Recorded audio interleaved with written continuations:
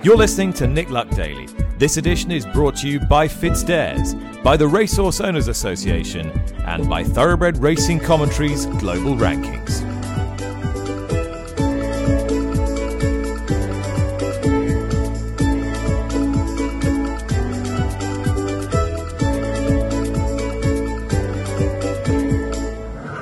Good evening, it's Friday the 6th of May. This is episode 36 of the Saturday edition of the Nick Luck Daily podcast with me, Charlotte Greenway. Well, this week on the podcast there has been plenty of debate about the BHA's latest proposal, which looks to try and combat the issue of small field sizes and uncompetitive racing, which has so often dominated racing headlines over the last couple of years. The BHA have proposed that we deduct 300 races from the fixture list next year, and although I think we can all admit that something needs to be done, whether this indeed is how we should tackle the problem is what has sparked debate. And so Nick approached Rafe Beckett, president of the National Trainers Federation, and asked whether he was in support of this. Certainly. Yeah, it's got to happen. The racecourses won't want it, but anybody else standing in the way of it really needs their head examined. This should be fait accompli stuff. Everybody saw the field sizes through the winter, I think there's a noticeable silence from Mark over field sizes this winter. Given they wanted to add their extra races, I don't think anybody thinks that was the wrong decision to kick out that ARC deal last October, and we should be pushing hard for this. 300 races. What is 300 races, really? And they'll still be able to divide. Well, it's 42 fixtures, basically, isn't it? Or 40 fixtures. It's cutting a tiny bit off at the margin, when really we should be cutting a slice off. But, we've been through this before. The racecourses have got to prove that they have the long-term interests of the sport at heart. And when are they going to do that? Tom Stanley then decided to get a bookmaker's point of view, and so he put a call into Coral's PR director Simon Clare and asked whether we're all wrong to presume the bookmakers are totally against the proposal.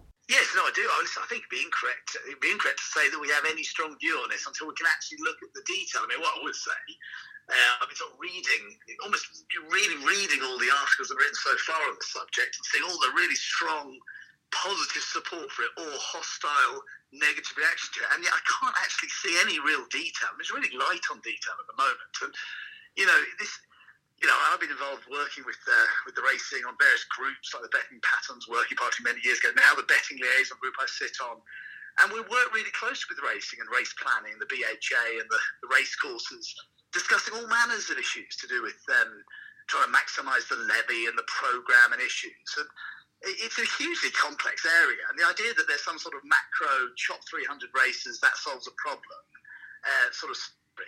just is a million miles from the reality. So I'm sure there is more detail than just that. And there's been references to the January-March flat period and the July-August flat period. I'm sure those are pinch points. There's many others. Graded race program in the jump season full stop. Is an area which has been talked about. So I think it's hard to have a strong view. Well, for us to have a strong view until we see what exactly is being proposed. That's why 300 races, it's just a number, it doesn't mean anything. It's almost where and when are you looking to change things? And then most importantly, Tom, we're now at a point where we share, the major bookmakers put all their betting data into one place, which the levy board holds. And we can model scenarios as to, in terms of changes to fixtures and race programmes and work out the impact of it. You can make assessments presumably on media rights. You can then work out what it would mean in terms of the horse population. The BHA knows all. So this shouldn't be some sort of war being fought out in the media. It should be an evidence-based, proposal or recommended course of action, which would have effectively a plus and minus column in terms of revenue generation. In a week where we learnt that Her Majesty the Queen's Reach for the Moon has unfortunately been ruled out of this year's Derby by trainer John Gosden, we received a few classic clues on the Rudy as Chester's May Festival took centre stage. It was the Aidan O'Brien, Ryan Moore, Galileo show as they took all 3 Epsom trials with Filly Thoughts of June and Colt's Star of India and Changing of the Guard, who impressed me most, having quickened up nicely a couple of furlongs from home, having made all the running and came home 6.5 lengths clear of the then second favourite for the Derby, New London. He's now around the 8-1 mark for the first Saturday in June. After New London's slightly disappointing effort, it's Walk of Stars' turn to show whether he can make up into Godolphin's main Derby hope as he heads to Lingfield, where Aidan O'Brien also sends United Nations, who was staying on 4th in the trial at Epsom nearly 3 weeks ago. Then on Sunday in Ireland at Leopardstown, Paddy Twomey sends out his Derby hope French Claim, who was very impressive on his comeback at Cork, and Nick caught up with Paddy to get his thoughts on what his horse has done so far. Well, he's been very progressive. I mean, he won first time out, and he did that, he got left at the start and he put up a good performance to win the race pretty comprehensively at the line. Met a bit of trouble in running on a second run in a Group 3 where he showed his greenness as a 2-year-old in what was a very good Airfield Stakes. He turned out there this spring in his conditions race and he won it by 9 lengths. So, he's every time we've asked him, he's answered. In the close season, were you training him and looking at him thinking, this is my classic colt, this is a potential Derby horse? Well, we gave him all the Derby entries from Epsom to France, Ireland. We don't do that lightly. We probably have more fillies than colts in the yard, and a lot of our colts wouldn't tend to stay the Derby trip. But this particular horse, we thought he did. So we gave him the entries, and we said we'd see in the spring whether he'd be up to that or not. And he's going the right way at the minute. He's by French 15, who was a very talented horse, but he's out of a Galileo mare, getting a lot of his stamina from an old Aga Khan family. Just tell me about where he came from. He's a French-bred horse, isn't he, as his name would suggest?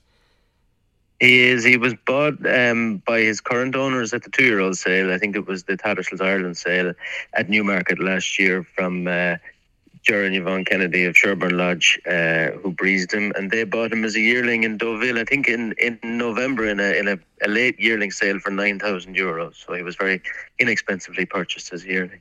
So off you go after the runaway success at Cork to the Derby trial this weekend at Leopardstown. I'm sure you've had a good dig into the race. How do you see it? How do you see your chances?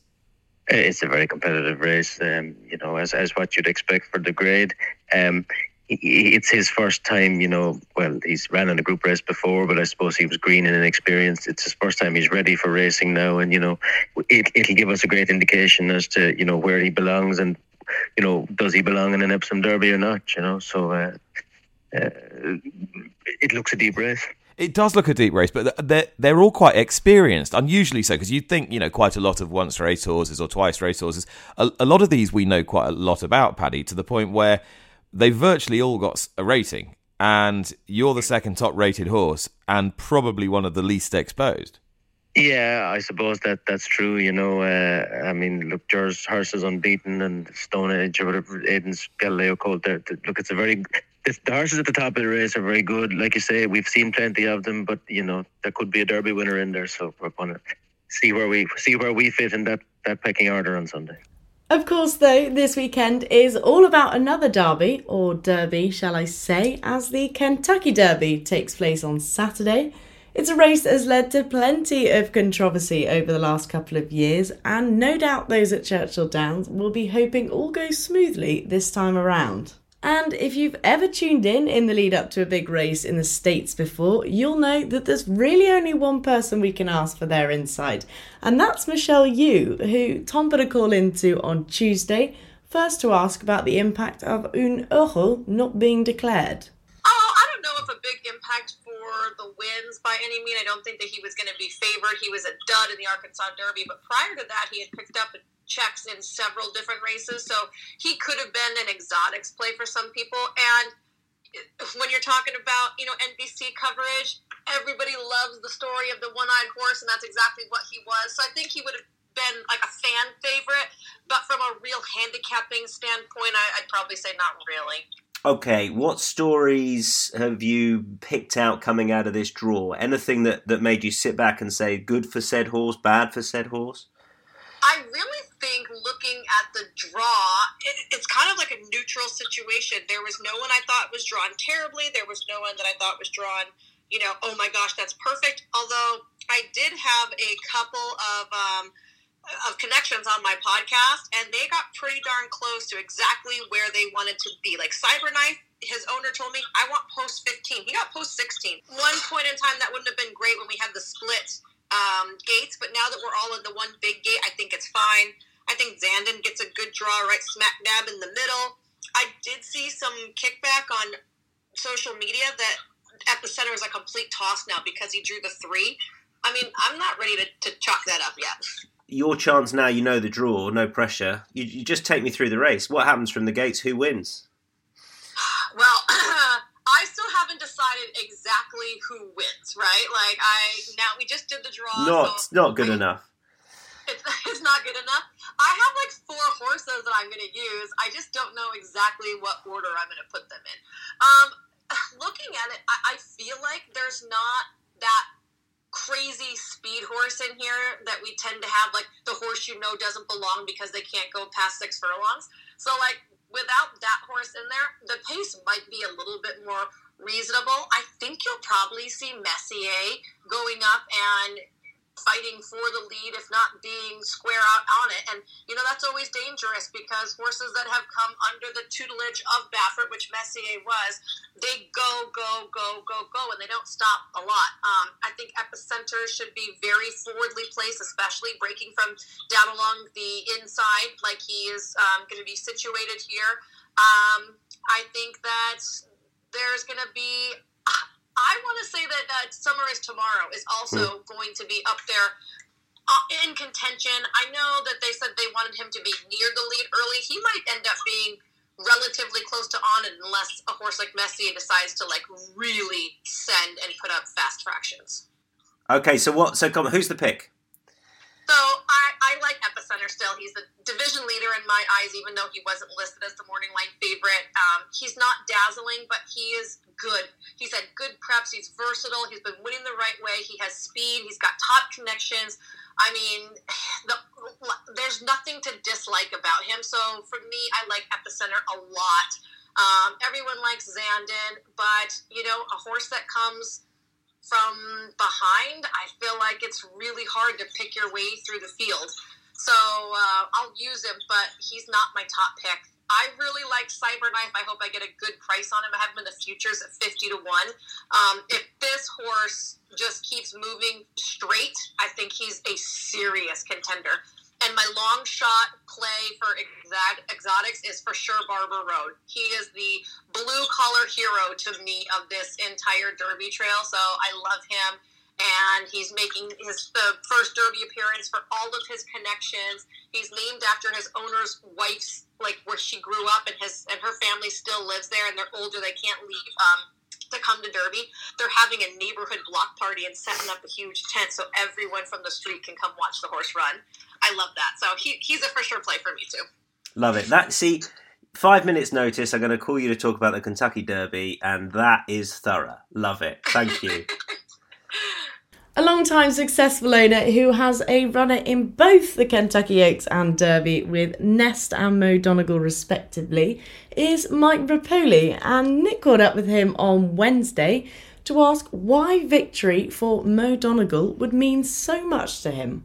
I don't think I've ever purchased a minority percent of a racehorse at this high level or almost any level. But, I've been rooting for this horse since his maiden in Saratoga. Listen, obviously, Nick, every good horse I have is with Todd. So we have a great partnership. Always root for Todd. The horse is ridden by a guy that I've had tremendous luck with lately, Irad. And then the final and most important reason was, he's the son of Uncle Mo, and And you know how important Uncle Mo is to me. And I had outwork in the Derby when Nyquist won. And, when the opportunity came up, I've been rooting for this horse, from the Remsen to the Wood. And, it came up, and, Jerry Crawford must be a great marketer, because I think by putting the name Mo in it, made me even more excited, because I feel like I can call him Mo now and has some special feelings. So maybe when he named him, he said maybe one day he'll be good and Mike Rapoli will pay a lot for him. But it just checked all the boxes, honestly, Nick. And I can't be any more thrilled to have a horse in the Derby out of Uncle Mo. And I still own Uncle Mo with Coolmore, and we have about 10 babies a year, and he's so special to me and my family. Mo Donegal is a dream, though he has a strong chance. Nest, your filly in the Kentucky Oaks, people just expect her to win. Pletcher's looking for his 5th Kentucky Oaks. She comes here off the back of an 8 1/4 length victory in the Ashland. How high are your expectations for her, Mike?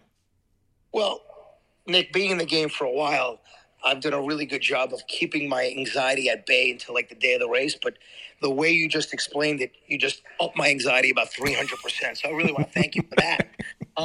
Expect to win. Wow, that's really good.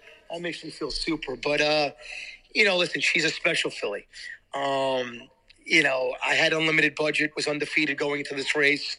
She came in 3rd, and she probably lost in the greatest field. You had Princess of Silmar, Beholder, Midnight Lucky, Dreaming of Julia, and unlimited budget. It was unbelievable. First to 8th place was all grade 1 winners.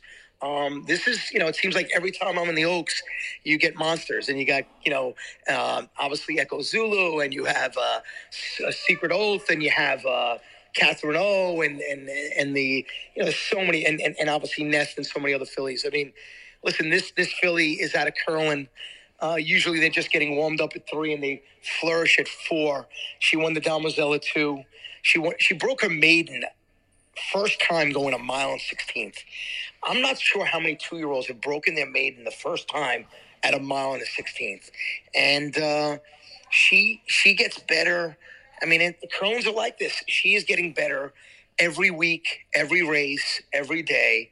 And she's going to be tough. I mean, you got 14 horses. You got weather, unpredictable weather, rain, sun, drying out track. Who knows? But I wouldn't trade places with anybody. And I have a funny feeling if the other 13 owners could trade places, they might look at this and say, listen, I'd like to take this filly right now. She's peaking at the right time.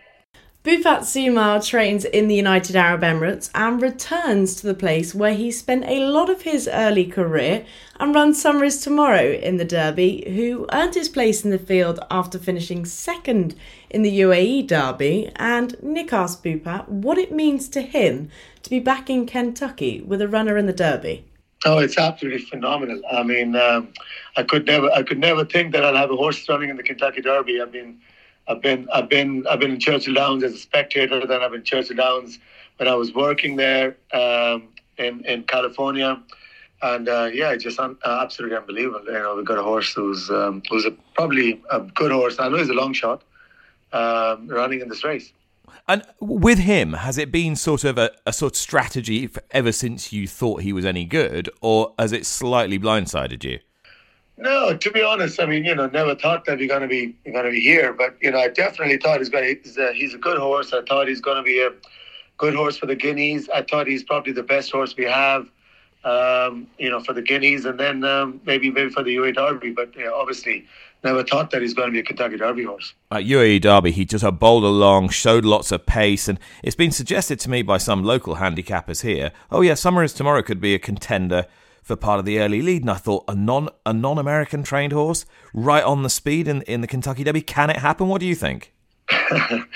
Yeah, no, I think there's a little bit of a jinx about coming from abroad. I think he's definitely has early speed. He's very good in the gate. In fact, we're going to school him today again, and so far so good. We're really happy with him. We've got a good draw, and that's what he likes to do. He likes to ball along in front.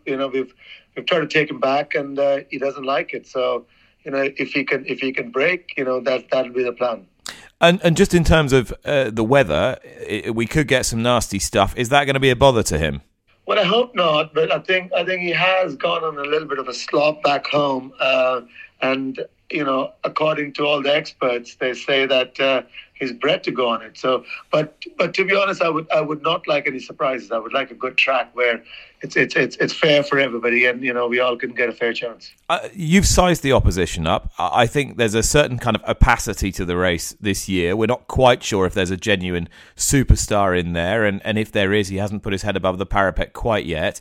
I mean, dare you dream of hitting the board or even winning this race? We're not here for fresh air, so look, he's done everything right, and when it comes to a horse's mind, he's probably the best horse that can travel and take everything in.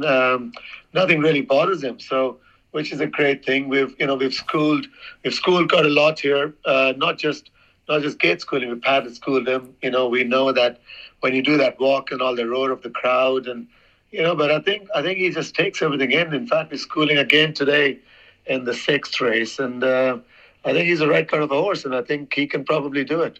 Well, thank you once again for listening. Either Nick or Tom will be back with you as usual on Monday morning with the latest news and insight from around the world of horse racing.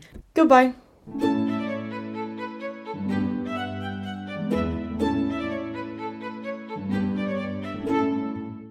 You've been listening to Nick Luck Daily, brought to you in association with FitzDares, the Racehorse Owners Association, and Thoroughbred Racing Commentary.